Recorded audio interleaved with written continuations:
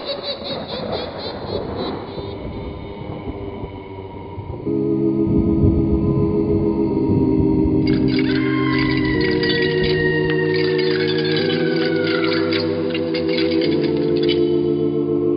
Mysterious Old Radio Listening Society podcast.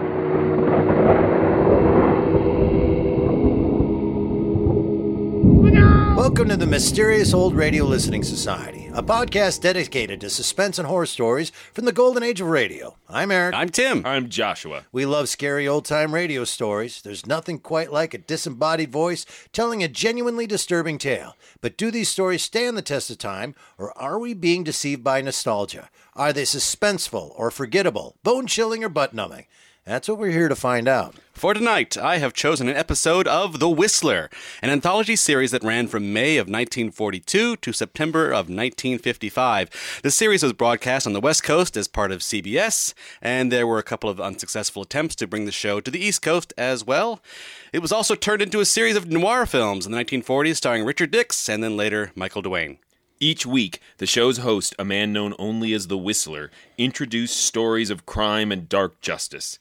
Unlike other narrators, the Whistler often addressed his comments to the characters in the story, particularly suffering from a guilty conscience. Although the announcer mistakenly gives the title as Liar Consequences, it is in fact entitled Christmas Bonus. All month long, we've been listening to episodes to get us in the mood for the holiday season, and this story is no exception. Appropriately enough, it was originally broadcast December 25th, 1944. Forget the petty distractions around you. Forget what you think you know. Forget everything but what you hear right now. It's late at night, and a chill has set in. You're alone, and the only light you see is coming from an antique radio. Listen to the sounds coming from the speaker. Listen to the music, and listen to the voices. Let every go signal remind you that you do go farther with Signal gasoline. The Signal Oil Program. The Signal Oil Company and your neighborhood Signal dealer bring you another curious story by The Whistler. Tonight, Lie or Consequences.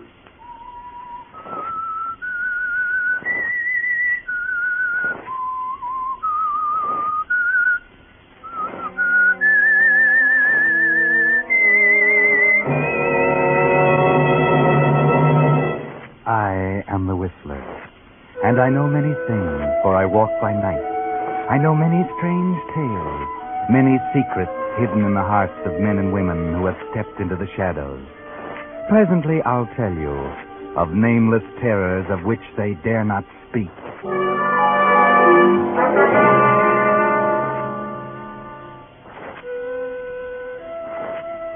Within the human character, the line between good and evil is a thin and waving one. And very often, the one small impulse for good will outweigh and nullify the bad. Such was the case with Michael Cobb. Mike wasn't bad, really. It happened while he was a kid, before he knew any better. He'd gotten into trouble, gone to prison, served a stretch. Now he's out, and he's learned his lesson. He's proving that.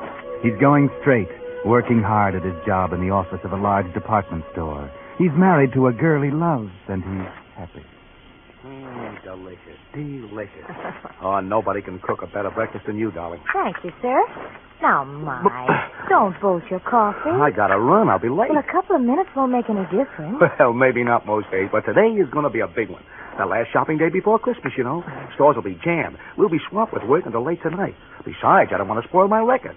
6 months and I haven't been late to work once. I know. It's fine. I'm sure the store appreciates it. Yeah, Lane, I think they do, too. I really think they like me down there. You know, like my work and everything. Oh, sure, Mike. How could they help liking you? No, I mean, well, I'm beginning to feel like all that stuff is all forgotten. Almost like something that's never happened. It is. It is forgotten, Mike. Everything's different now. Yeah, it is. Oh, this is going to be a lot different Christmas than the last one, isn't it? Yes, Mike. You were wonderful, Elaine. Coming to see me, sticking by me. Oh, darling, I promise you there'll never be another Christmas like that. Never. I know there won't, Mike. From now on, they're all going to be really Merry Christmas. Yeah, you bet. Oh, gosh, that reminds me. I haven't got your presents yet. I'll have to run out my lunch hour and find something. Now, Mike, you're not going to go spending a lot of money on me. Oh, maybe next year we'll be more on our feet. No, never you mind. I'll get you what I done, please. Oh, my gosh. How I will be late if I don't run. Hey, here's your hat. Oh, thanks. Well, goodbye, darling. If I don't get home before midnight, Merry Christmas. Merry Christmas.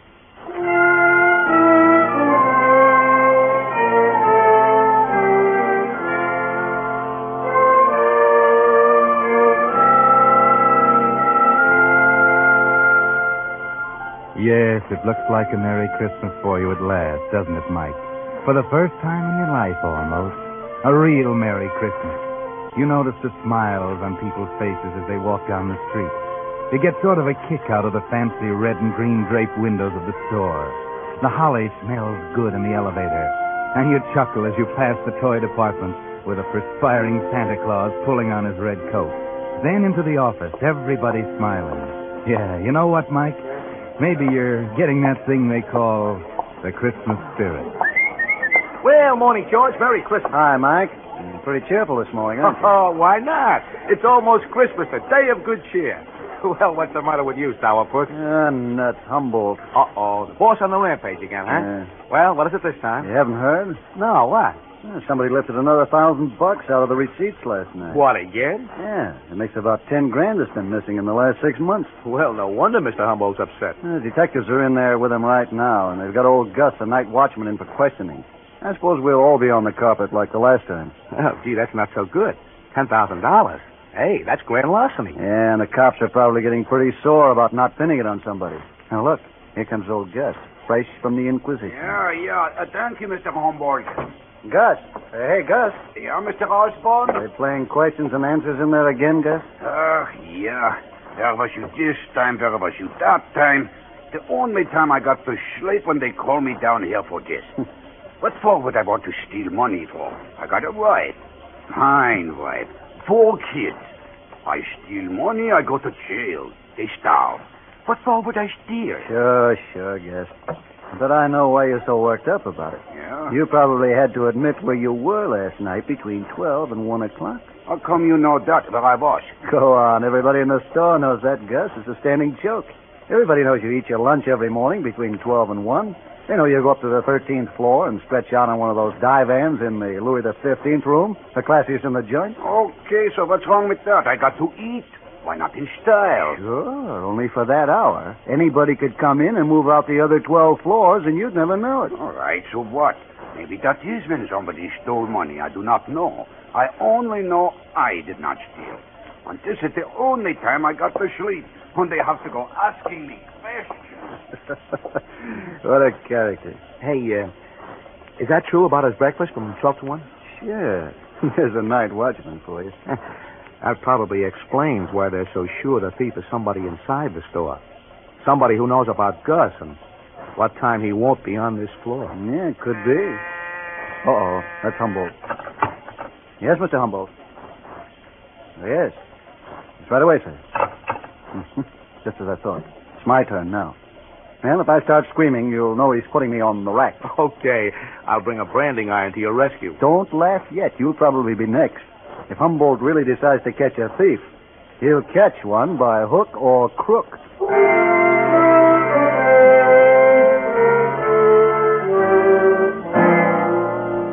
Merry Christmas, Mike. Oh, now what's the matter? You don't seem as happy as you were. Something happened to dampen the Christmas spirit, maybe? Something you can't describe, can't even put your finger on? Just a funny, sinking feeling? Forget it. George Osborne has been in and out of Humboldt's office, and almost the whole day has gone by and nothing's happened. And everything seems to have calmed down. In fact, it's George's turn to have the Christmas spirit. I really didn't expect it this year, but there it was in my pay envelope. Nice and crisp and green. With the best Christmas wishes of the J.C. Devers store. Oh, gee, that's swell, George. Yeah, real honest-to-gosh Christmas bonus. I can sure use it. Who couldn't? I don't know whether you get one or not, Mike. You've only been here 6 months. Then maybe. By the way, why don't you mosey in and pick up your pay? It's almost 9 o'clock. We close in 5 minutes. Well, I guess I'd better wait for Mr. Humboldt to call me. Golly, I thought we'd get paid earlier. I still haven't bought Elaine's present. Ah, well, don't worry. Most of the smaller stores will still be open for a couple of hours. Yeah, sure. But I thought I'd get her something she liked real well in a little store up on 10th Avenue. Oh, well, it'll be open till late. Say, I wonder if they found out anything about the 10 grand. Boy, they've really questioned everybody around, though. They didn't question me. In fact, they'd never questioned me about it. I don't quite understand that. Oh, well, I don't know. I guess you got such an honest face or something. Yeah. Uh-oh. Yes, Mr. Humboldt. Yes, sir. Yes, sir, I'll send him right in. Well, maybe we spoke too soon. He wants to see you. Oh? On the other hand, maybe he just wants to hand you your Christmas bonus in person. After all, you are getting to be the fair-haired boy around here these days. I better go in. You might even be in line for a promotion. You can't tell. Okay.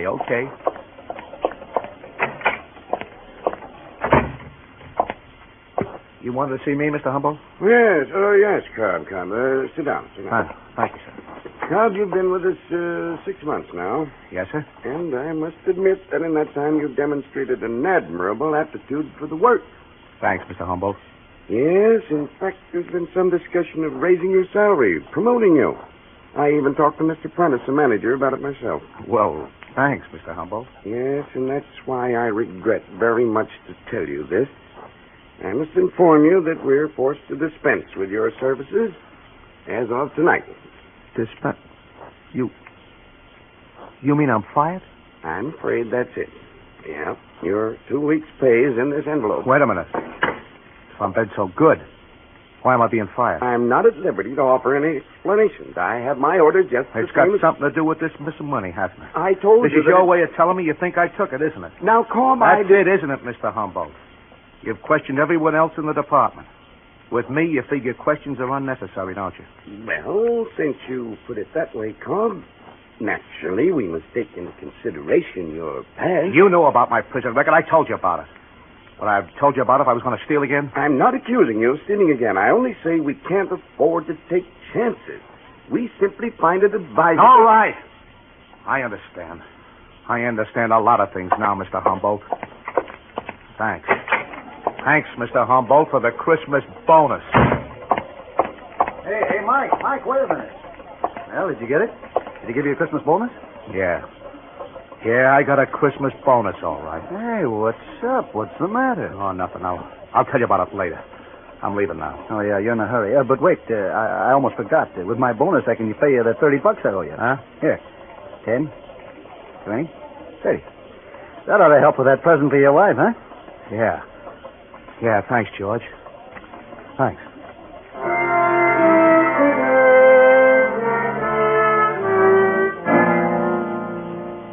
Merry Christmas, Mike. Yeah. That premonition you had this morning was right, wasn't it? That funny, sinking feeling. Now you know, don't you, Mike? You knew it all the time, really. All this past 6 months you've been kidding yourself. The dream bubble has burst. Merry Christmas, Mike. The crowds are still cheerful on the streets. The windows are still bright and gay, and the holly still spices the air. But you don't see or feel or smell. No, there's only the sensation of a chill wind cutting you to the bone as you wander the dark streets, not knowing or caring where you are. Hello, Michael. Merry Christmas. Huh? Oh, hello, Reverend Hewitt. I didn't see you. So I noticed. I was just getting home from my last-minute shopping. Won't you come in for a moment? A cup of tea, perhaps? Why, no, I... Oh, come on. I haven't seen you for a long time. That is, for a chat. Besides, it's chilly out. A cup of hot tea will warm you up. You look as if you could stand warming up, Michael. Come in. No, I've got to get along. Oh, come now. That lovely wife of yours won't miss you for a few more minutes. I tell you, I've got to go. Very well, Michael. I won't keep you. Oh, I'm sorry, Reverend. I didn't mean to, Well, I understand, son. You're troubled. Is there anything I can do? No, I'm all right. Well, I know you too well, Michael. I've known you all my life. Now, I've helped you before, haven't I? Why? I don't know. I don't know whether you did or not. All that stuff you told me about turning over a new leaf, forgetting the past, I believed it. Oh, yes, of course. Now, maybe you should have told it to some other people instead of me. It just don't work, Reverend. It just don't work. All that stuff about being good and doing good. It don't pay you off. It does, Michael. It does. You must believe that. Even a little good done brings a great reward. Yeah, maybe to some people. Only maybe some of us are behind an 8-ball we can't get around. Michael, please come in. I feel I must talk to you. Not Maybe tonight, Reverend. But all the talking I can stand. Now I'm going to do my own thinking. I know what I'm going to do. You can bet your sweet life I know just what I'm going to do.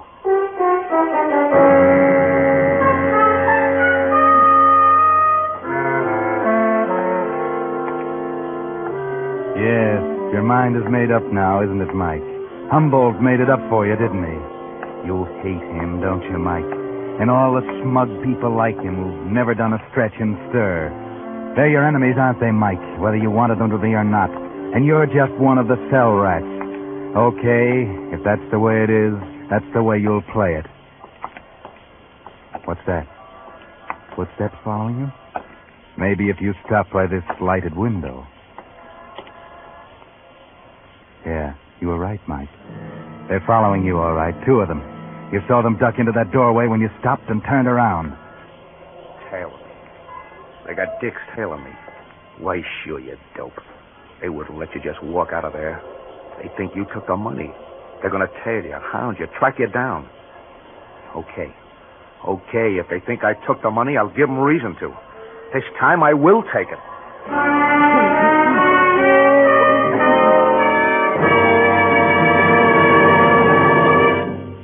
You are listening to The Whistler, brought to you by your friend, the Signal Oil Company. Marketers of famous Signal gasoline, your best buy today.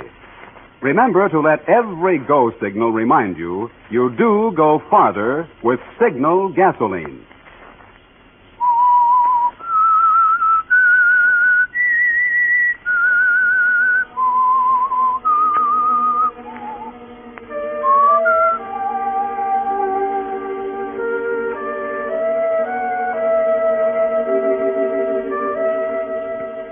Merry Christmas, Mike.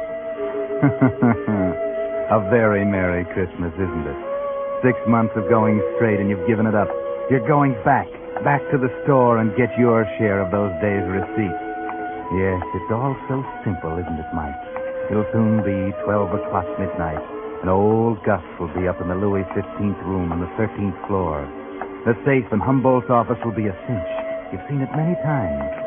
And as for the 2 dicks tailing you now, it'll be duck soup to shake 'em. Duck soup. That's right. You're heading up 10th Avenue now. You can double back and... What's wrong, Mike? Why are you stopping? Could it be that tune, the brightly lighted window, the old man standing back there? Of course, now you remember. 10th Avenue. This is old Mr. Samuel's little store. This is it, where you're going to buy Elaine her Christmas present. And there it is. What you heard, the music box, sitting on the counter next to the open door, playing. Well, good evening, Michael, and Merry Christmas. Hiya, Mr. Samuel. You came in just in time. I was just about to close up. I guess down at your big store you've been closed for a long time. But here, well, we little fellows have to stay open to get all the business we can. What can I do for you? Is this the music box that Elaine likes so well? Ah, yes, that is the one. She was very taken with it. Ah, how her eyes sparkled when she looked at it. Yeah, there's a powder puff of something inside, isn't Ah, it? that is right. And when you open it, it plays the little tune. So.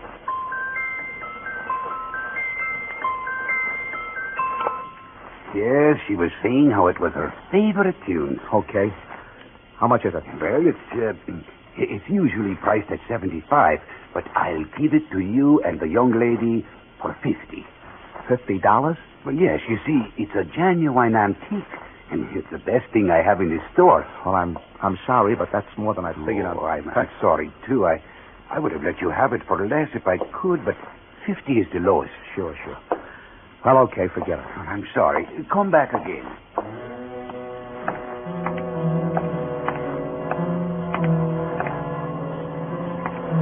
Now what's the matter, Mike? Why are you stopping? Could it be you can't make up your mind? Could it be you're thinking about the music box, about Elaine, about Christmas? Yes. This may be your last Christmas with her, you know. Your last chance to give her a decent present with clean money. Money you earned. It might be a nice gesture, eh, Mike? A little token of all that might have been.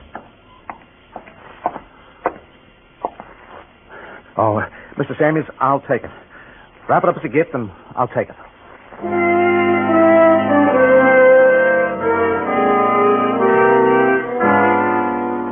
Merry Christmas, Mike. That's what's written across the package. It was going to be a symbol for a wonderful new life, wasn't it?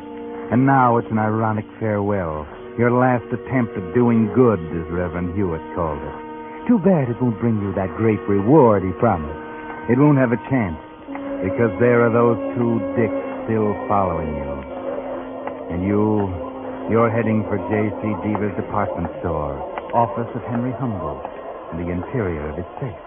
It's almost 12 midnight, and you have to duck those guys. 30 girls, 30. The greatest little show in town, starring Tootsie Laverne and her 30 raving beauties. A new show just started. Only 40 cents. Ticket, mister? Huh? Oh, yeah.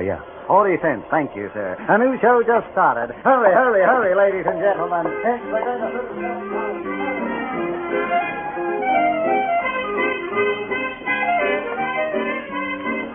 You're doing great, Mike. Those dicks will follow you in, but you won't be there, will you? No. You're heading for that exit sign down at the side. Through the curtain. Push out through the door, and there you are. In the alley. And free. Okay. Now, up to the street. Lose yourself in the crowd. Turn down Fifth toward the store. You're okay now. No need to look back. Or is there? They're there. You didn't shake them after all. They were wise to that trick, and they were waiting for you outside the theater. Yes, you should have known. Now what? Maybe you've got an idea. Yes. A good idea. A honey. Why not lead them to the store? Sure, that's where they expect you to go. But beat them there and hide, down in the freight dock, behind one of those big crates. They'll never find you in that mess. Then when they get tired looking, you'll be able to slip in and do the job. How's that? Brilliant. Yes, brilliant.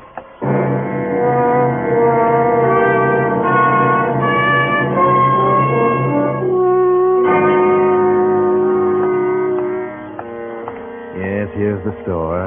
And there they are, a quarter of a block behind. When you hit the alley, you'll run for it. Make a dash back to the back.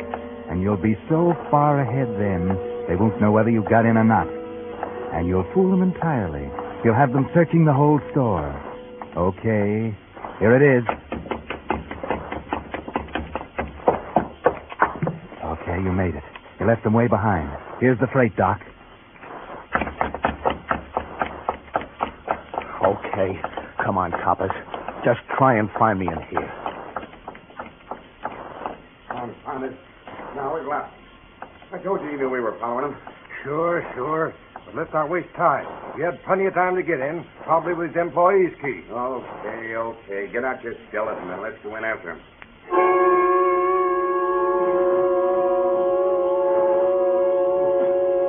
Worked like a charm, didn't it, Mike? You're sitting here in your crate, comfortably waiting, while they search the entire store. They've been there long enough to do it. It's almost 1. If they don't hurry, you'll have Gus to worry about. Not that that's too much of a worry. But wait, hold it. Well, that does it. Yeah, too bad. Hey, flash your lighter on. He could have ducked into one of these crates here. Yeah, but we never find him in that mess. He could play hide and seek with us there for days. Yeah, you're right. I guess we might as well call it a day. It's a fine way to spend Christmas Eve anyway. Come on, let's go home. Okay, I'm right beside you.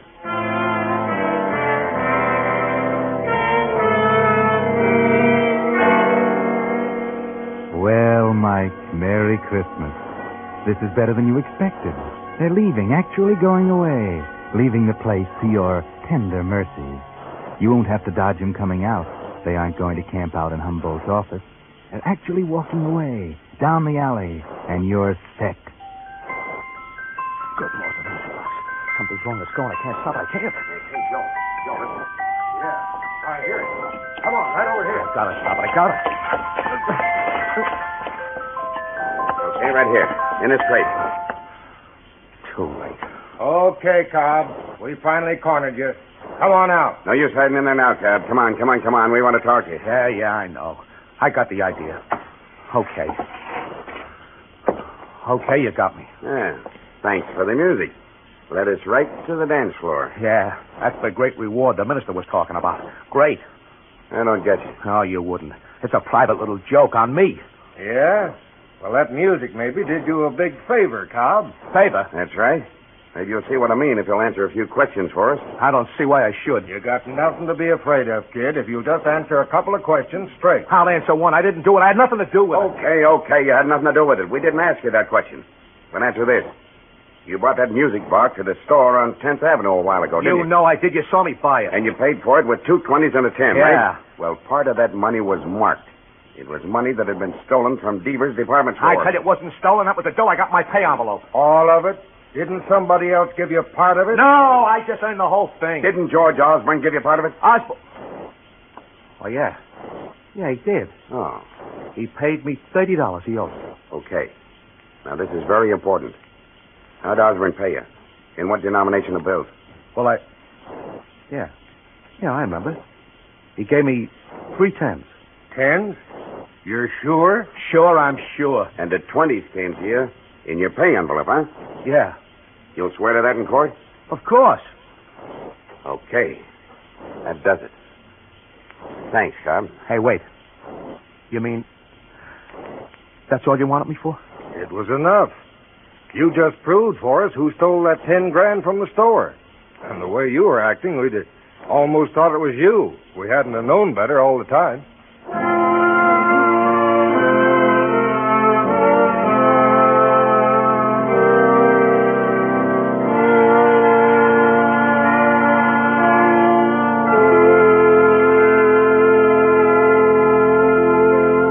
But that's not the end of the story. The Whistler will bring it to you in just a moment. Meantime, Signal Oil Company joins with 1,800 Signal gasoline dealers throughout the West from Canada to Mexico in hoping that this has been a good Christmas for you. It wasn't the Christmas we had all hoped and prayed for. There were too many empty places at the table, too many empty places in our hearts.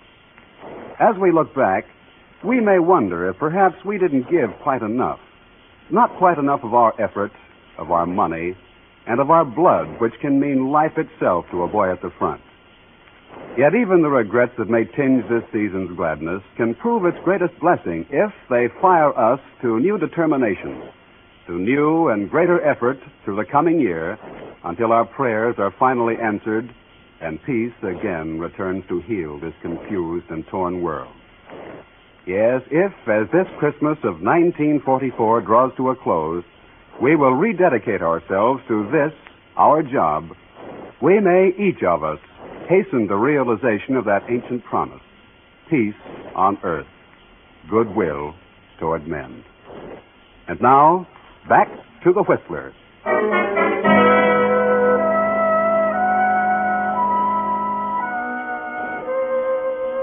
Well, quite surprising, isn't it? The police didn't suspect Mike at all. You see, it was this way. Because of his record, the cops began to tail Mike in the very beginning, when the money first began to be missed. Twice they had him under observation at the very time the money was stolen, so they knew he didn't do it. But they kept watching him in the hope he would lead them to the real thief, and he did. Yes, because when things got hot, the thief finally tried to frame Mike by giving him some of the stolen money. Marked money this time. George Osborne? Oh, no. In fact, Osborne almost gummed things up by paying his debts. The detectives hadn't counted on that. That's why they had to be sure which bills Osborne gave Mike. The 10s weren't marked. The 20s were. The 20s Mike got in his pay envelope from Humboldt. Yes, Henry Humboldt, the office manager. You see, things were getting too hot for him. The trail was getting too close. He knew the money was marked, and he knew the detectives were watching Mike. So he gave him some of the marked bills in his severance pay, trying to frame him. It couldn't have worked, of course, but Humboldt didn't know that, and neither did Mike. And Mike almost did something he regretted all his life. He almost went back to a life of crime. Yes, if the music box hadn't have jammed and started playing just when it did, and the detectives had gone off, Mike's life would have gone down the skids. Because it did play when it did. Well, next week he'll be back at the store in a better job. Yes, and he got a Christmas bonus, too. They saw to that after Humboldt was arrested. And all because the music box played. Maybe that's why Mike said, No, sir. That music box sits right there on the table where everybody can see it. Darling, I really think it means as much to you as it does to me. Oh, I guess maybe it does, Elaine. Just like the Reverend Hewitt says, a little good brings a great reward. Yeah. For the rest of my life, that little gadget's going to mean a Merry Christmas. Darling, Merry Christmas. Merry Christmas, Mike.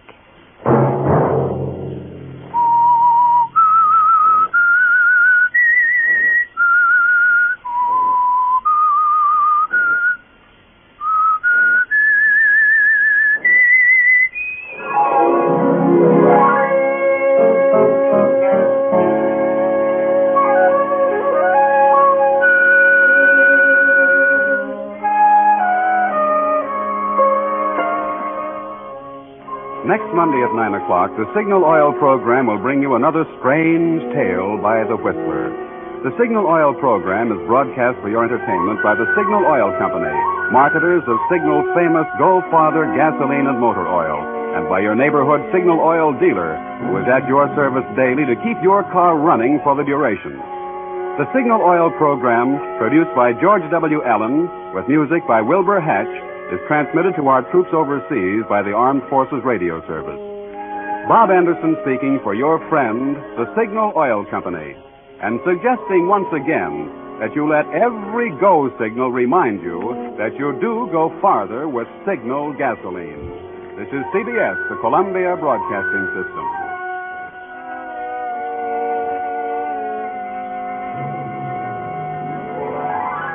You are listening to the Mysterious Old Radio Listening Society, a podcast dedicated to suspense and horror stories from the golden age of radio. Once again, I'm Eric. I'm Tim. I'm Joshua. And that was Tim's pick for this week. That was an episode of The Whistler called Christmas Bonus. So let's just move right into it. Lots of things that I'm sure we all want to say. I'm always at a loss where to quite start. Let's start with Tim. Tim, why? I knew I wanted to grab something from The Whistler, not only because we hadn't done it yet, but also because they have a wide selection. Every Christmas, it seemed like they did a special Christmas episode, so there was a lot of selection of Christmas options. Mm-hmm. This one in particular, it struck me just because it has a happy ending, which is strange for The Whistler. Yeah. Strange for all these horror genre shows. We've talked about that before. So I think half the suspense of this is he really going to go back to prison at the end? And usually for a Christmas story, my instinct was like, well, of course he's not. It's going to all work out happy. But then I was like, oh, wait, it's The Whistler. Maybe not. But to jump on what Tim's saying about, I found looking for the Christmas stories, listening to them, a lot of them did have happy endings. Mm.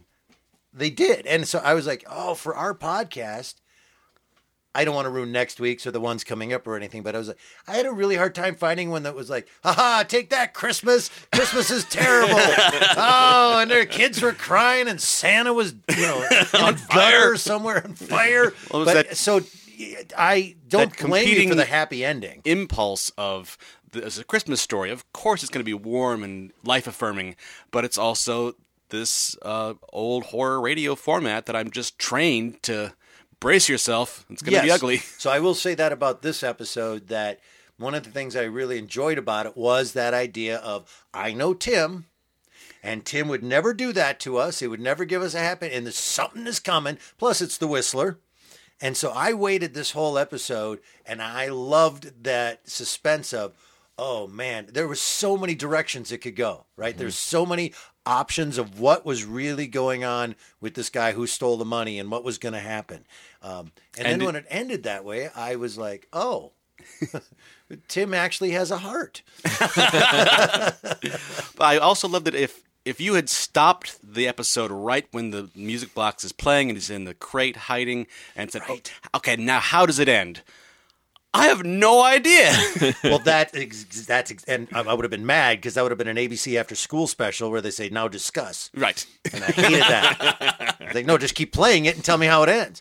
But you're absolutely right. We have no idea up until the very end. There's no indication of what is going on. And there's something nice about the actor who plays Mike because he is just so earnest and happy in those opening scenes, and he's turned his life around. And at first I was like, wow, this is maybe a little cheesy, but the actor does such a great job once he realizes that he's been framed, and he's so bitter, and I really believe how despondent he is. Yeah, I wrote that in my notes. The setup is cruel. Yeah. He's so happy. And he literally comes in whistling, which I thought was a nice touch. And part of that cruelty is the Whistler structure where he speaks directly to the character and calls him by the name. Hello, Mike. Wow, you really screwed the pooch on that one, Mike. You know? Merry Christmas, Mike. Yes. Right? Over and over. So sarcastically calling him Mike, like his name wasn't Mike. Mike, it's not Mike, Ed. Get out of my head, Ed. I'm Steve. No, I loved that, what's the word I'm looking for? Convention of the narrator not talking to us, talking to him. I love that a lot. But yeah, that idea of who are these guys following him? What's going to happen to him? And all the way to the end, not really knowing how this. It could have been anything. It could have been aliens. It could have been. I had a moment where I thought it was going to be Mike. Like he did it and didn't know he was doing it.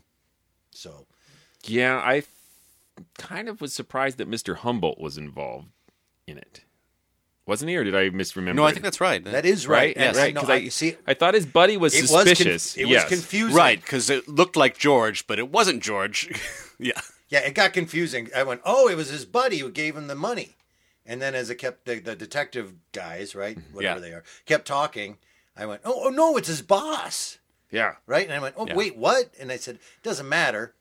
But isn't not Mike. Isn't that a great Christmas story? Wouldn't everyone for Christmas want their boss to be taken to jail? That is the greatest Christmas miracle ever. Not giving away anything about what you do outside of this, but you are the boss. You are. One of them. Everyone has a boss, Eric. The note I wanted to make about his boss. Oh, well, we didn't interview you. And we interviewed everybody else, right? But you've had some sketchy things in your past, so you're fired. And I thought, hey, you might want to get a lawyer. There's some wrongful termination going. You can't just, so, you know. We've given you a written notice about being sketchy. Yeah. He didn't fire him. He was dispensing of his services. I want to bring that phrase back.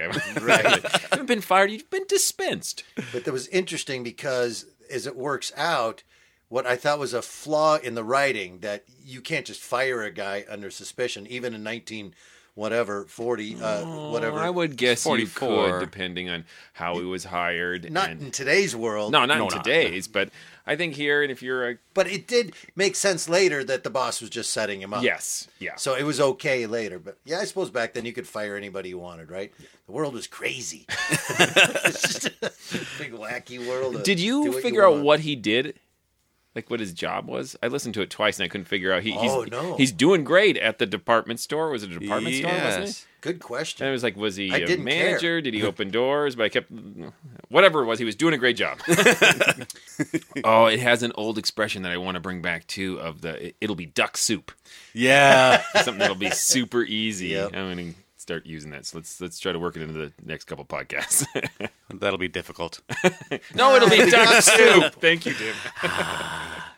The softball. I know. I'll take it. Speaking of the boss, and I actually brought this up to Joshua yesterday when I saw him, and Tim, I'll ask you, and I don't think we got the answer to this, but I'm putting it on the podcast because anybody who is listening to this, if you know who the voice of the boss is, it's so familiar to me, and you can't find anywhere any listing of the cast of this episode. So it made me crazy, and that voice is really familiar. It is familiar. I listened to it a second time, but I could not place it. So yes, any listeners who might know, be real actor I can actually see the guy's guy's face, I think. Well, that's kind of creepy. It's kind of floating in front of your face. No, he's here. Don't you see him? It was not me. No, all right. I just want to throw that out there because I need that answered. Other notes or pieces of information? The thing that struck me the most about this entire episode was the Christmas message, the actual real-time war message from the sponsor. It's just sort of killed me. That really kind of dark Christmas message. And it was in stark contrast because everything else I think of associated with commercials regarding the war, it's like, help the boys and let's buy war bonds. It's always really chipper. But this is 1944 and it's Christmas, and they just went ahead and sounded really exhausted and despondent. Right. But we're going to keep trudging on. And I found it really strangely moving. Maybe it was this whole long year that we've had now that it just felt like really kind of heartbreaking. It's an interesting thing that I don't have the exact dates to back up what I'm about to say, but I would believe, when was Normandy? When was the big invasion? Do we know the date and the time? Because there had to be a point where they were keeping everything from the American public. But that Normandy invasion they knew it was coming.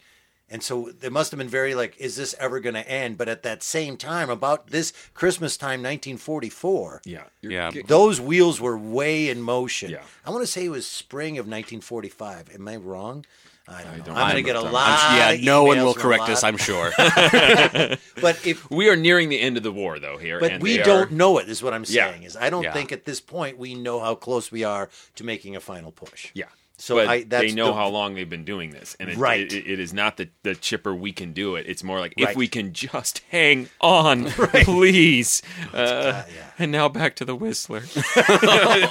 I'm laughing now, but I was like, wow. And both times I listened to it, I was like, wow. That's one thing about all these old-time radio shows that we listen to. It's the context of...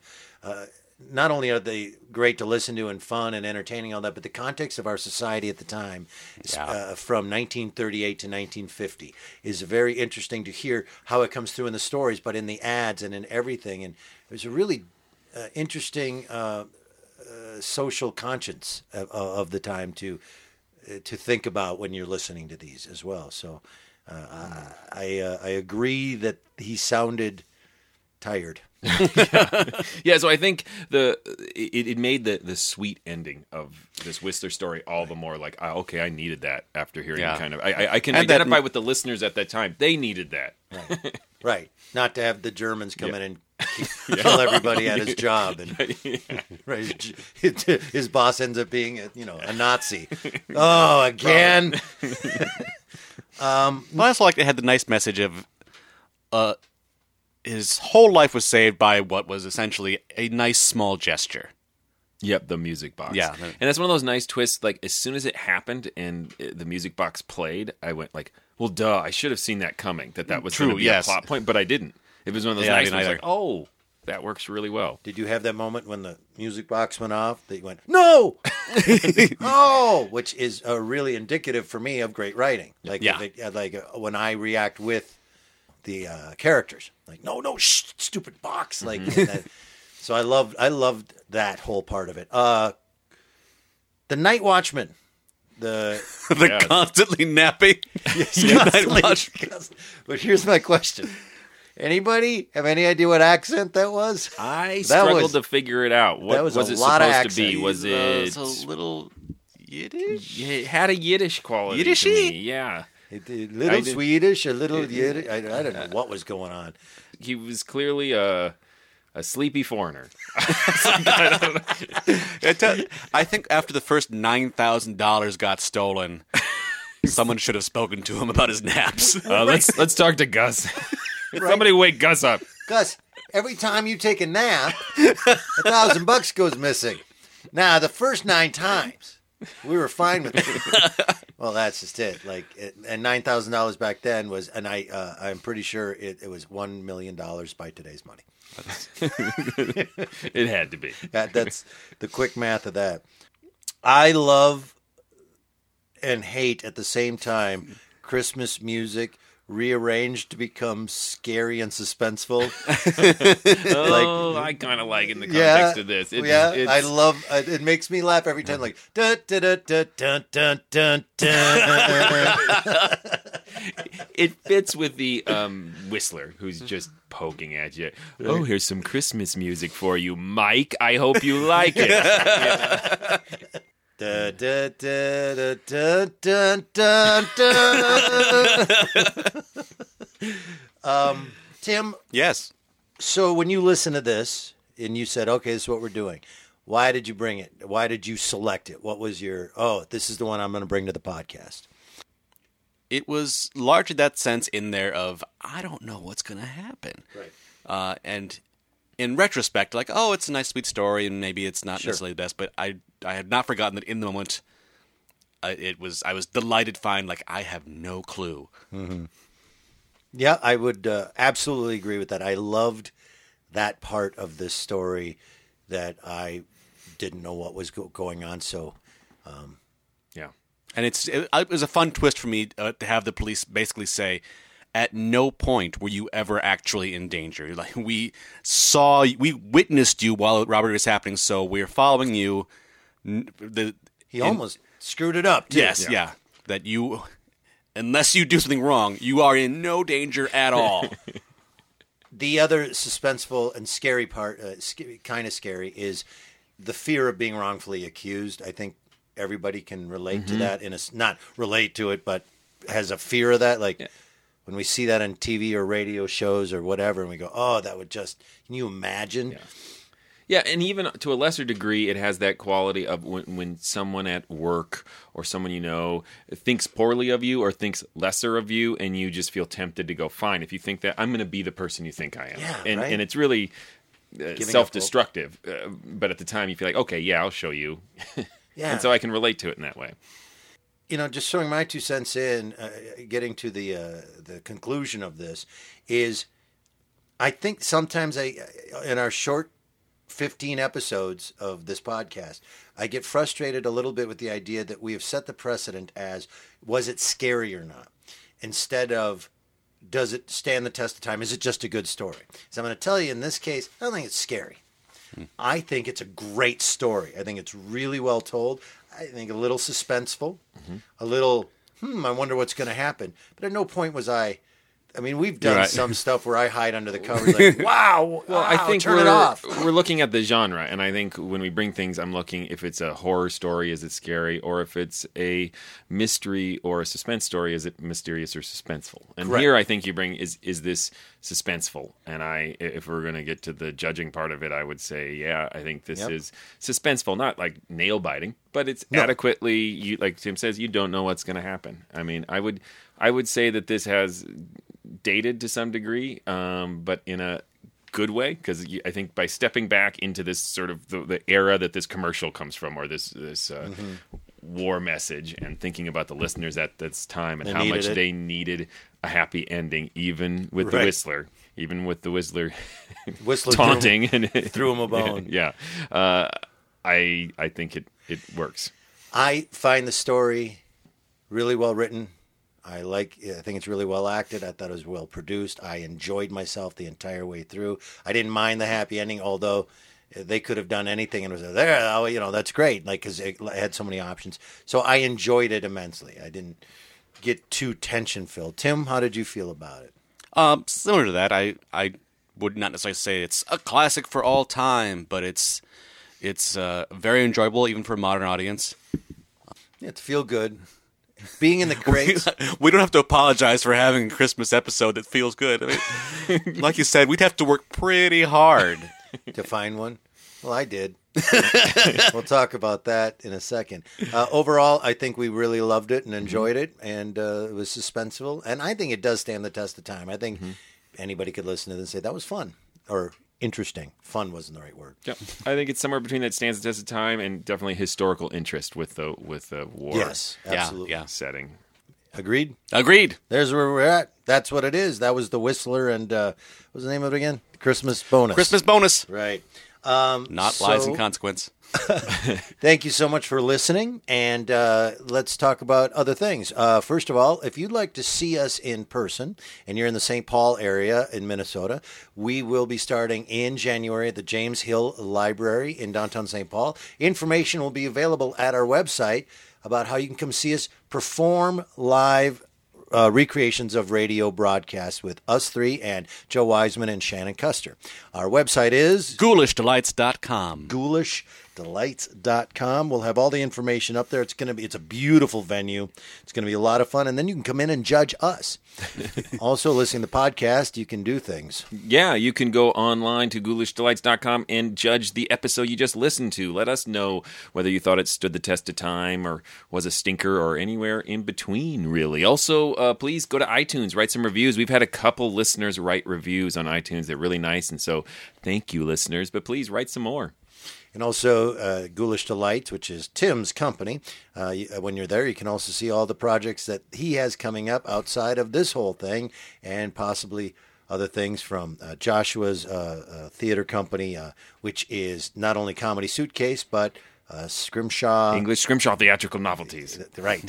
Say it again. It's Nope. fun. All right. So that brings us to next week. Yes. Next week is my selection, right? Mm-hmm. Yes. Oh, okay, good. Just double checking at a moment, like. You're like the Whistler comes in. Is it your selection, Eric? Oh, you've lost your mind, haven't you, Eric? Your friends are all looking at you, Eric. Next week, Christmas Story, but it is an episode of Suspense. I don't know. How should I tease it? It's got some Christmas in it. It's got a little bit of feel good. Tell the title. Arctic Rescue. That tells you what you need to know. Right. All right. Well, that'll be next week. Please download or listen next Monday. Until then, remember... Look out!